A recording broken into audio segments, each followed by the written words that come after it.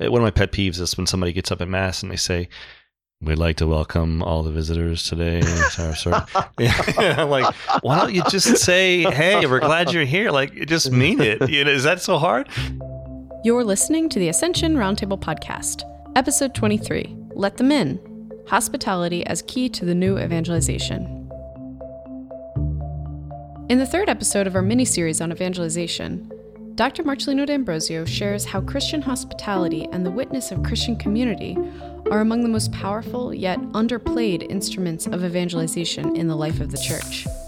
Tune in for tips to help you cultivate a hospitable parish, make space in your life for others, and create Christian community within your imperfect home.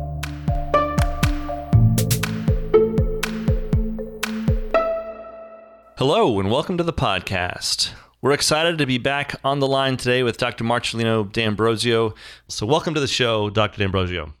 Hey, it's great to be with you guys. Dr. D'Ambrosio has some fantastic resources online that are free at a website called thecrossroadsinitiative.com.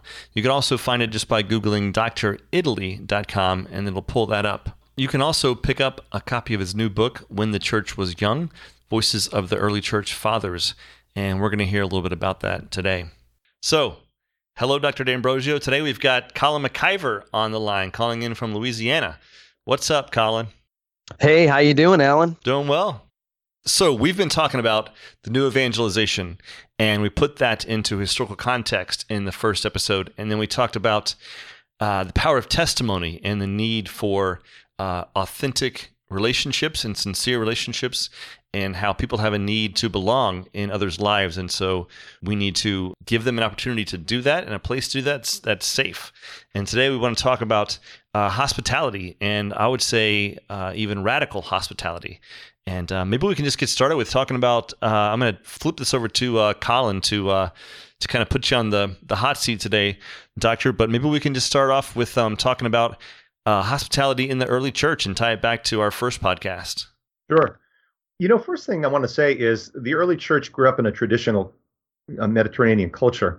And to this day, people in the Holy Land, for example, who are old school people, typically the Christians of the land and the Muslims of the land whose families have been there for years and years, they still practice hospitality like Abraham did for the three men walking on the road. I mean, there's a sense that the guest, it's a sacred duty to honor a guest. And nowadays, Bedouins still live in Israel. I lead pilgrimages to the Holy Land all the time.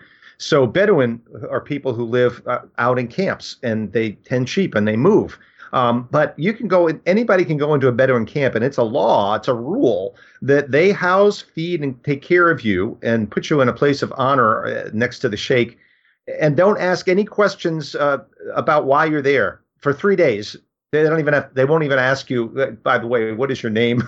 It says you're welcome as part of the family, and given unconditional care and room and board. But there's this sense of the duty of hospitality that was embedded in the culture in the world of Jesus and the apostles that is gone now. But on top of that, Christians saw it as sacred duty to welcome people, and in so doing, welcoming Christ. There's no one who gives a cup of cold water to someone because he's a disciple of mine, who will not receive his reward. You see that reflected in the New Testament in Jesus' words, but you also see, in Hebrews and elsewhere in the New Testament, the duty of hospitality. And it was mainly mentioned in terms of brothers and sisters in Christ. But obviously, we have to ask ourselves, why is it that the pagan world was won to the gospel? And we don't have lots of records of how this was done, but that Christian hospitality, the openness and love of Christian families to people who were uprooted, because there were in the cities many people uprooted from their family in the Roman world. It was a very cosmopolitan world. That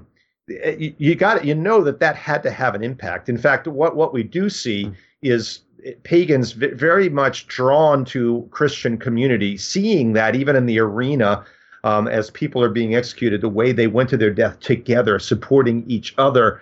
That was a magnet. That love of Christian communities was a magnet, and people found a place somehow there before they were baptized, before they were fully catechized. We know that for sure, but we just, we wish we had reports. So we wish we had testimonies on how individual Christians in the early church reached out to their neighbors. But the big picture is that hospitality was a crucial thing in the life of the early church, and you see that embedded right in the rule of Benedict. Benedict's rule was written out of that early church experience, just really a century and a half or so after the empire began to be Christian. But those great habits were still there, and you see, anybody who comes is to be welcomed. It's a sacred duty in a Benedictine monastery, and that's because it was a sacred duty in the early church. That's very good. I wanted to ask you all about Saint Benedict.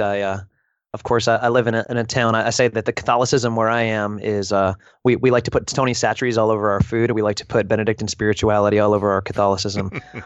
So that's kind of our thing.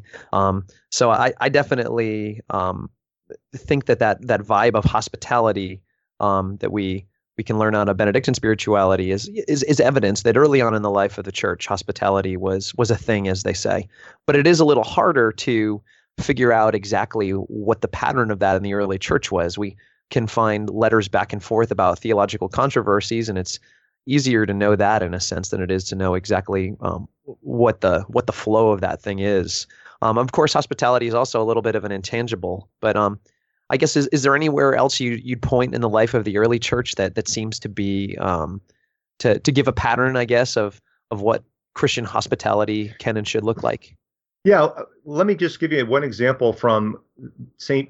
Augustine. Everyone knows about St. Augustine. Unfortunately, most people don't know too much about after his conversion and what his pattern of life was. But Augustine was intensely relational person, and he needed friendship and needed community. He was living in a unofficial monastic community. There wasn't any official monastic orders yet in Augustine's time. So he's living in a household, his mom's house, who had passed away. He was living there with a bunch of guys and seeking the Lord together. And that wasn't just silence, it was interaction and conversation. When he was drafted to be a priest, which was not his idea, he was literally drafted. He begged the bishop to give him a house where he could invite his community to live with him. So he got that. He got a house, and the guys moved in. And for the rest of his life, as a priest and then as a bishop, that house had a constant stream of visitors from all over the empire, and the table talk there was amazing. And Augustine actually had a rule: no trash talk of anybody else, no gossip will be tolerated. He actually wrote that in the wood of the table in a little epigram. So other things were fair game, everything about, talking about the scriptures, talking about what was going on in the life of the church. But the guys who came and visited ended up being bishops all over, North Africa. So it's just an amazing story of community and hospitality that we see in the life of Augustine himself.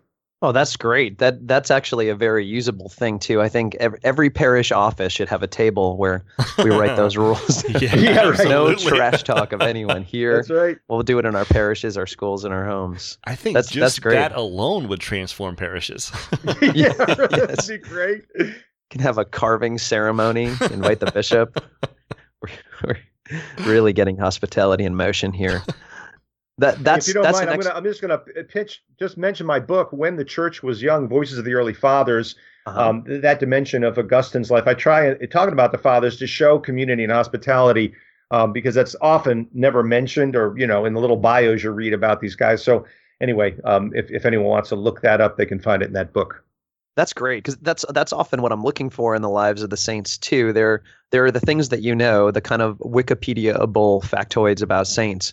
But some of the best things we can learn from saints are those kind of intangibles, how they interacted, those more anecdotal sort of things. So that's a great story.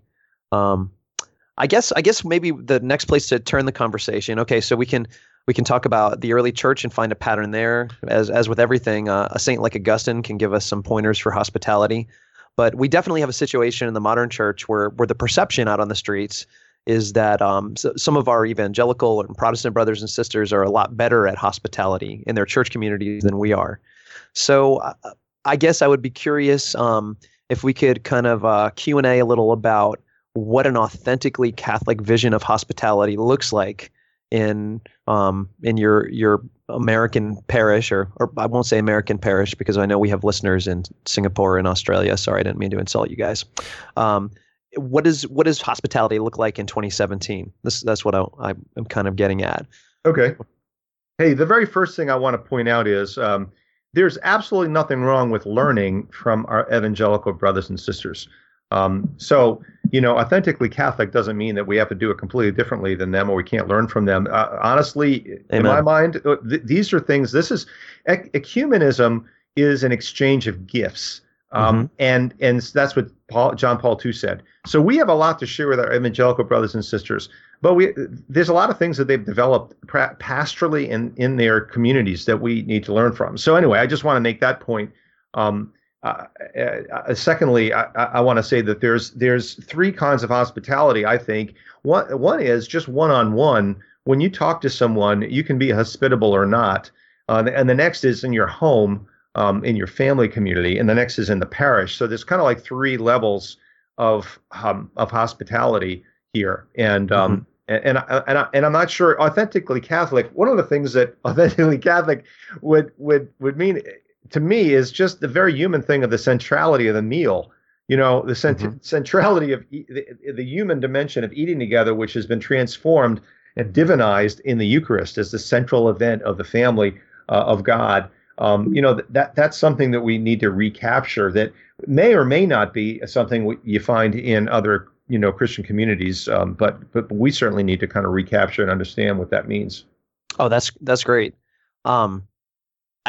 I guess maybe part of what I was getting at too, if you kind of just probe people in terms of their experiences, a lot of people will say, all right, so I went over to some other church on a Sunday. When I got there, there was somebody standing there with an iPad gathering information. They were super welcoming. This is about the I guess the actual church experience. So they walked in, somebody got their information, their name. They made sure that they introduced them to some other people. They got a cup of coffee. They went in. There was great music, some sort of like Bible study. They got a lot out of the preaching. They went home on Tuesday. They got a phone call seeing how their week was going and inviting them into a small group. There was that kind of follow up and personal attention. Whereas I think a lot of people would say if I went out of town to say I'm visiting for a weekend in some city and I go into Mass, it's very likely that I will walk in, go to Mass, and walk out, and nobody will even know my name. So I guess part of what I'm getting at is how in the flow of liturgy and in the function of your modern parish, maybe one, what can we learn from our evangelical brothers and sisters, and two, what does the actual liturgy have to offer in terms of prompting that kind of thing. So I guess what I mean too is that it seems like with Mass, Mass is the thing that we're here to do, and we go in, we enter into Mass, and then when we're done, maybe we kneel down for a couple minutes and say some prayers, and then we leave. So how do we break through that and find that vibe of welcoming centered around the liturgy? Yeah. Well, first of all, I'm just going to say that the kind of welcoming that is experienced at evangelical churches, which I tell a story about this. I'm not going to do it now because I don't want to eat up our time. But moving to a large U.S. suburban parish that was very active and very big, and having this real frustration of breaking in. First of all, if you wait to talk to people after Mass, unfortunately, you're in trouble because 75% of the people have left before the last song is over. So that's a problem. and then the other people aren't really used to talking to anybody other than either leaving right away or talking to the people that they recently went on a retreat with, or it's already in their small group. So it's very cliquish. It was, I experienced that and very around that time went to an evangelical church that I was invited to, that a colleague belonged to, a business colleague. And it was just just a dramatic difference. But all the stuff that evangelical parish did was authentically Catholic. Yes. And in other words, the welcoming, the interest, the attention, the openness, about their life and not just coming to this religious event. I mean, part of the big problem is we have to undergo a transformation in our Catholic churches to think of ourselves as a community and not as a local sacraments factory. I hate to put it that way, but this is the mentality, for many of us, especially in the suburban American world, is that we go there to get religious goods. We go there as religious consumers in a certain kind of a way, to get our goods and leave. And that's we got to break that mentality into, it's part of the whole transition from a maintenance mentality to a discipleship mentality. We're disciples. We're seeking to grow in Christ, and we're in this together. And so Mass isn't just going in to get the Eucharist and fulfill the obligation and leave. It should be a time when there is fellowship going on, particularly after Mass, and where we're doing this together. We're not just all in the same place doing this religious thing at the same time for the convenience of the priest. We're actually worshiping together, and we need to build the community of the church and welcome people who are new, that we don't know. So anyway, there's a mentality shift that needs to be made, and quite frankly, that's got to start. I think the parish staff has to teach that and model that. I've seen parish staffs that are anything but welcoming in that sort of way. And then I go around and speak in parishes all over the country, and also ministries like college ministries, outreaches, Newman House type situation. So I've seen amazing hospitality, but it is very rare. I would say that it's maybe 2 out of, maybe 20% of the time do I see parish staff and priests modeling that. And then after that, I don't see a lot of times them teaching the congregation. If I were a pastor, I would try to get the culture going that after Mass, talk to your friends. First of all, don't leave before the last song, and don't leave right after the last song's over.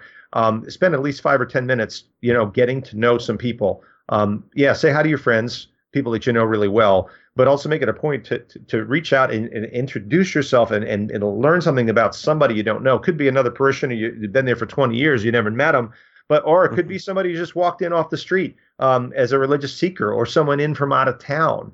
There's a big culture shift that needs to change, a mentality that needs to change.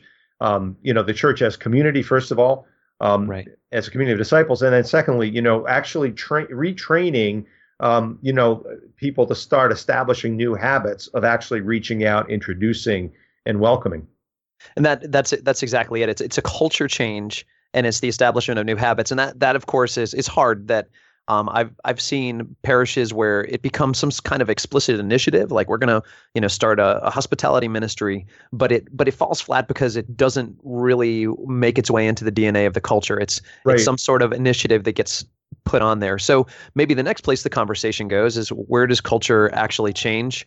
And of course, that's in the domestic church. So if we want hospitable parishes happen because you have hospitable families who see hospitality as a venue for real evangelical outreach. Yeah.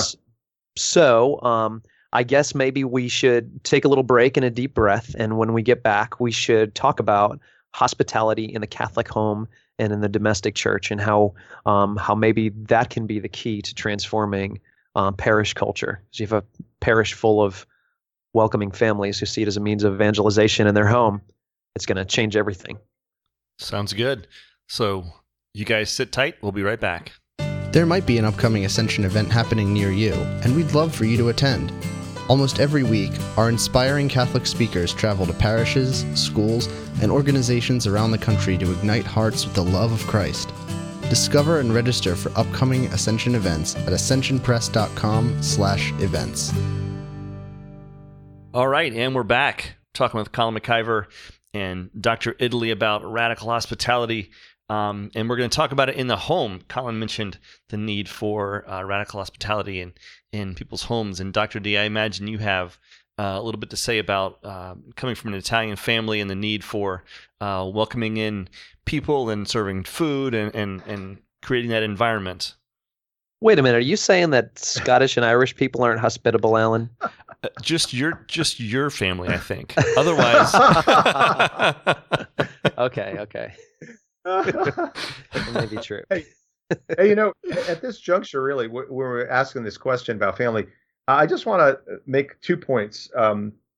And one of them is we've got to know where people are. And if we're going to be effective in evangelization, and we're talking about hospitality in the context of evangelization, there's more to it than that. Hospitality is more than just, a way to evangelize people, but we're talking about it in context of evangelization. So here's number one. People in the Western world, I know this for a fact in suburban America. I imagine it would be very similar in Australia and in other English-speaking countries that are coming from Western culture.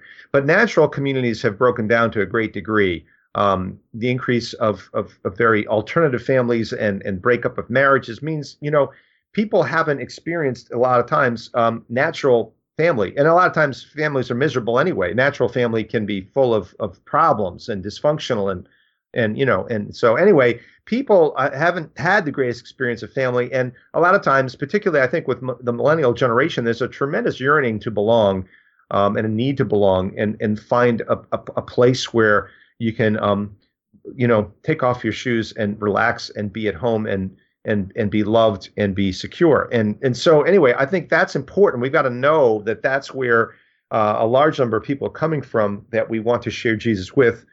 And the second thing that I want to share is that we're in a post-Christian culture, and a lot of folks, there's some folks who think religion's nonsense because of science, so they have intellectual objections. But I think the biggest problem is that in their experience, religion doesn't matter, or it doesn't make a difference, or what they've seen of religion is irrelevant, or even it's at cross purposes with their real needs for fulfillment. And I'll say the Second Vatican Council Fathers, if you read the backstory of the conversations going on there, they're very aware of the separation between religion and everyday life. And that's part of what the Council Fathers are trying to work against in the documents. Okay, so I'm saying all that because it's prelude to how can hospitality be effective in evangelization. Yeah. Okay. Yeah. Oh, I'm sorry. You were just. I wanted to stand up and say amen, amen. Particularly that point, like so all the most modern research reveals that people will say that the rupture for them was something like faith and reason or faith and science. But my hunch is certainly right along the lines of what you're saying, that really the rupture isn't so much an intellectual rupture, it's a relevance rupture. Yeah, absolutely. So. Sorry, I didn't mean to interrupt. I just got so excited. No, that's good. And I think realistically, even those who have a strong intellectual arguments with the church and with religion, if you dig down, and this is part of the role of asking questions of people. When you dig down and you probe a little bit, the 90% of people's objection is emotional, stemming from disappointment, scandal, hurt, and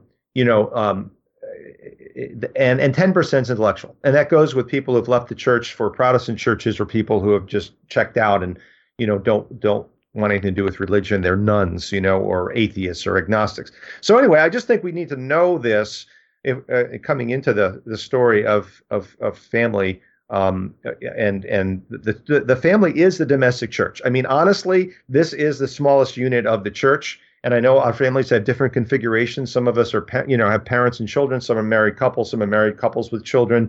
Single parent families. There's different kinds of families that are Catholic families. But nonetheless, home. People walking through the front door of our home. First of all, we need to invite people into our home, and that's something people don't do that often anymore. Right.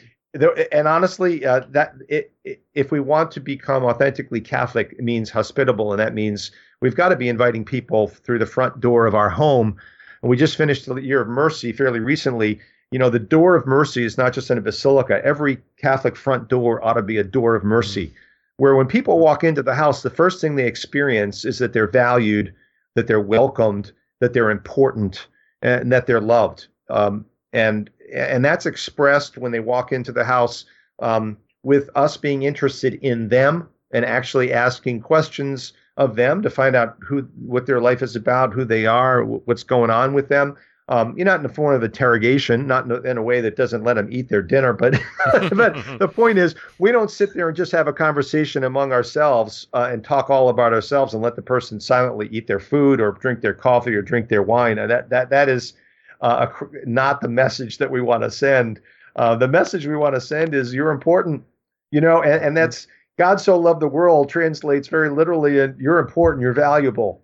You're precious, and so we're interested in you, and yes. So there's informal ways of having people over to our house of just sitting down, showing people the garden, or showing people our photos, or having a cup of coffee or a glass of wine, and then there's the meal, and so that meal begins with a prayer because that's what we always do. We're not posturing, we're not modeling. Faith is just integrated into our life. There's religious art in our house because Christ is central to our home. And that's not out front, but it's there, and people see it integrated into life, and they see and they experience warmth from us. They experience us listening to them.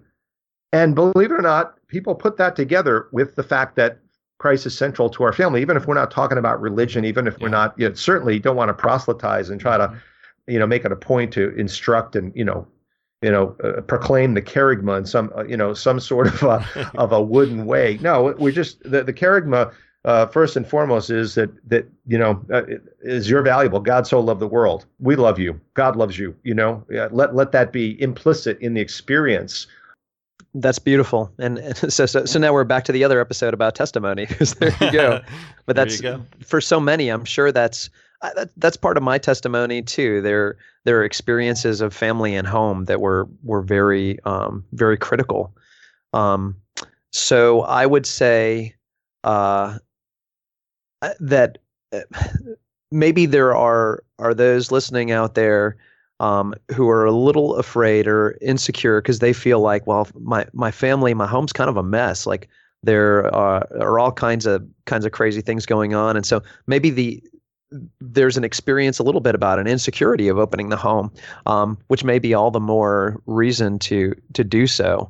But I like what you say too, that we are in a post-Christian world where for so many there hasn't been an experience of family.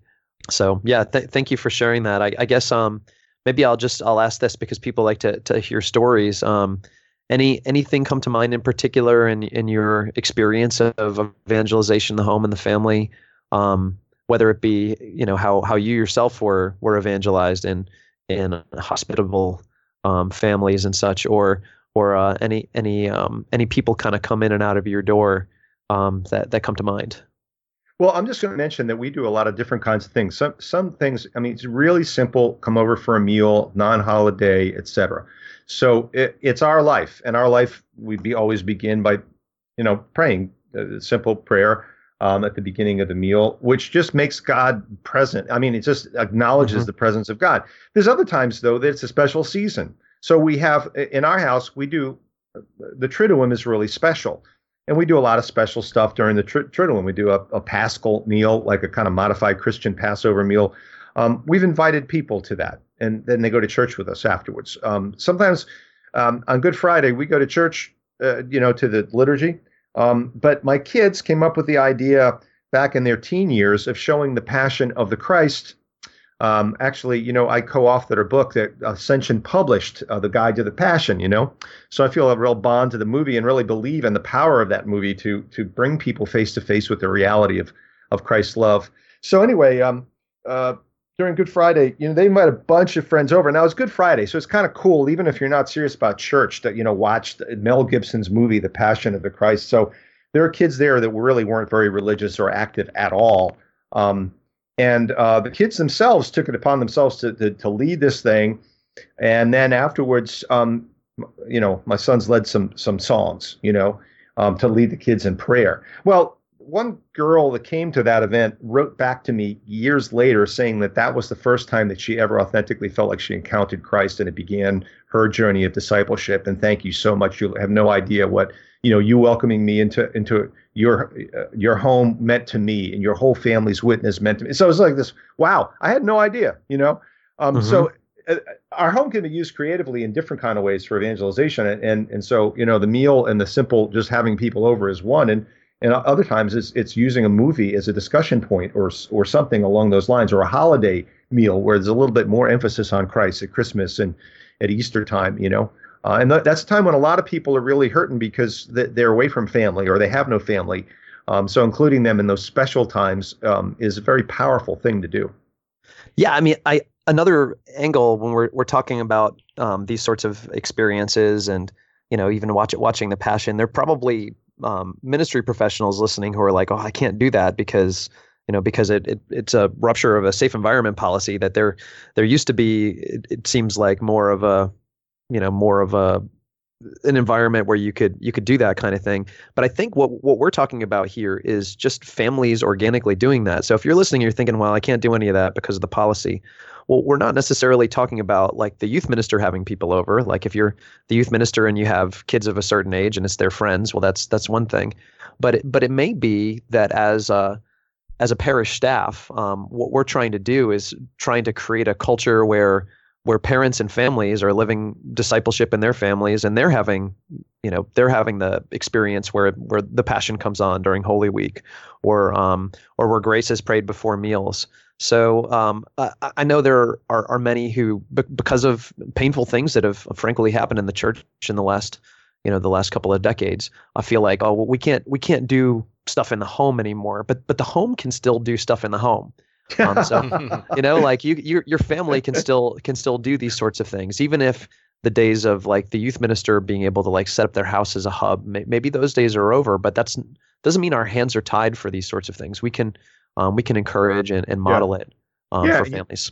I just want to go back to talking about hospitality in the church. The danger all the time is, evangelism or evangelization is the job of the evangelization committee and the minister, the director of evangelization. And hospitality is the job of the hospitality ministers, and the whole point is the whole church needs to be the evangelization committee, and the whole church needs to be the hospitality committee. And so it's got to be part of Catholic culture, once again, to be welcoming people in our homes. Yeah, it shouldn't be the youth minister having to do this. This is something that, individuals, families ought to be doing.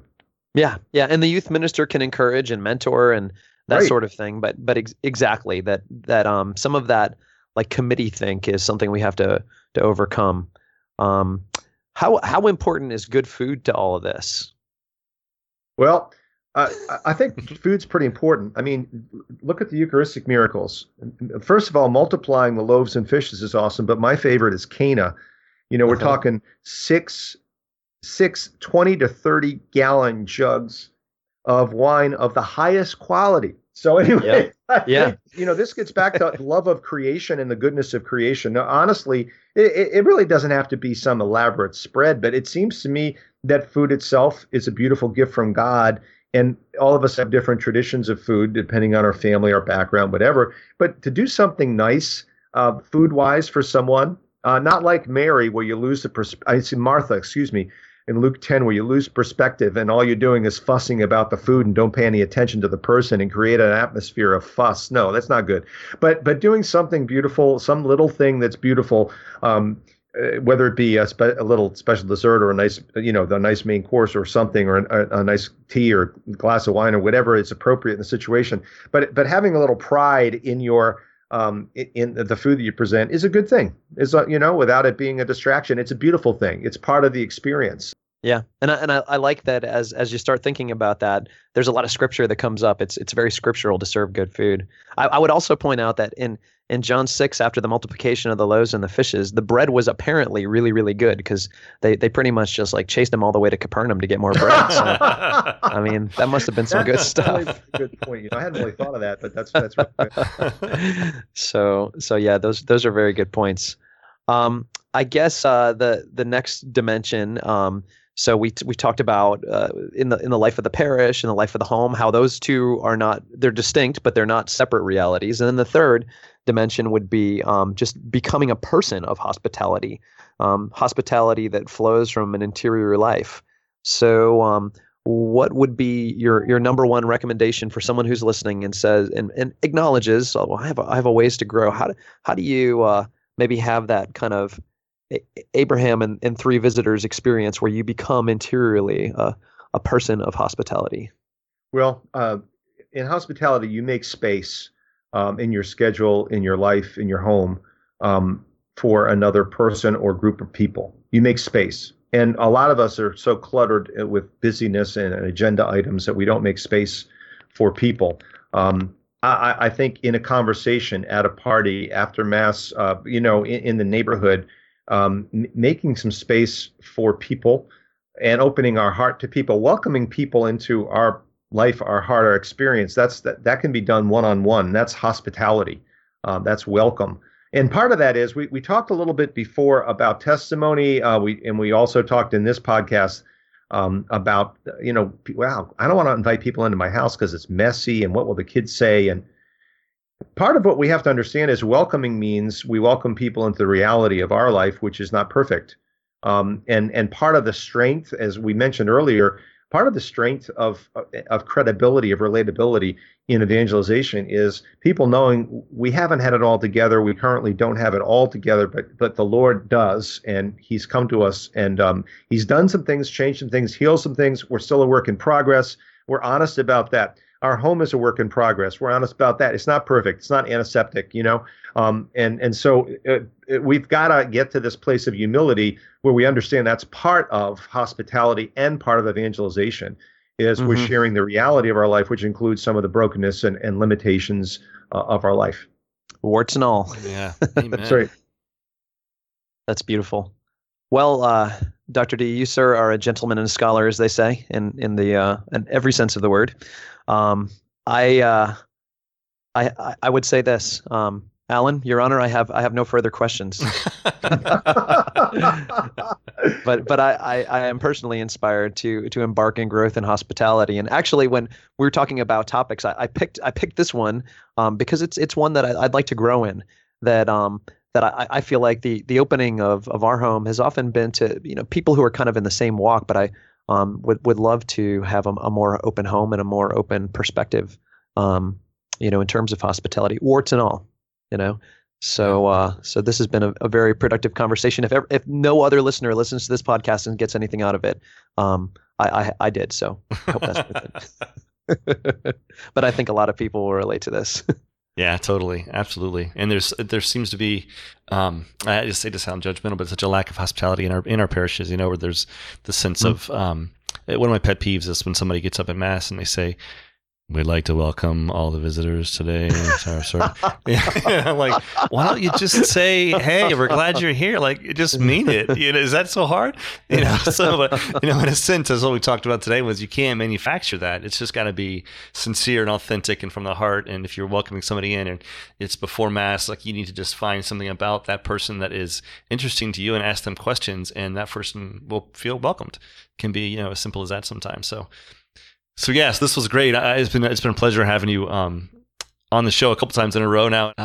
For all of our listeners out there, if you want to get a hold of Dr. Italy, you can Google him at dritaly.com and you'll find his website, The Crossroads Initiative. As always, please, if you want to reach out to us, leave us a question, leave us a comment in the sections of the podcast. You can send us an email at ascensionroundtable@ascensionpress.com. Know that we are praying for you guys. Keep doing what you're doing. You're doing good work. And we'll see you next time. Peace.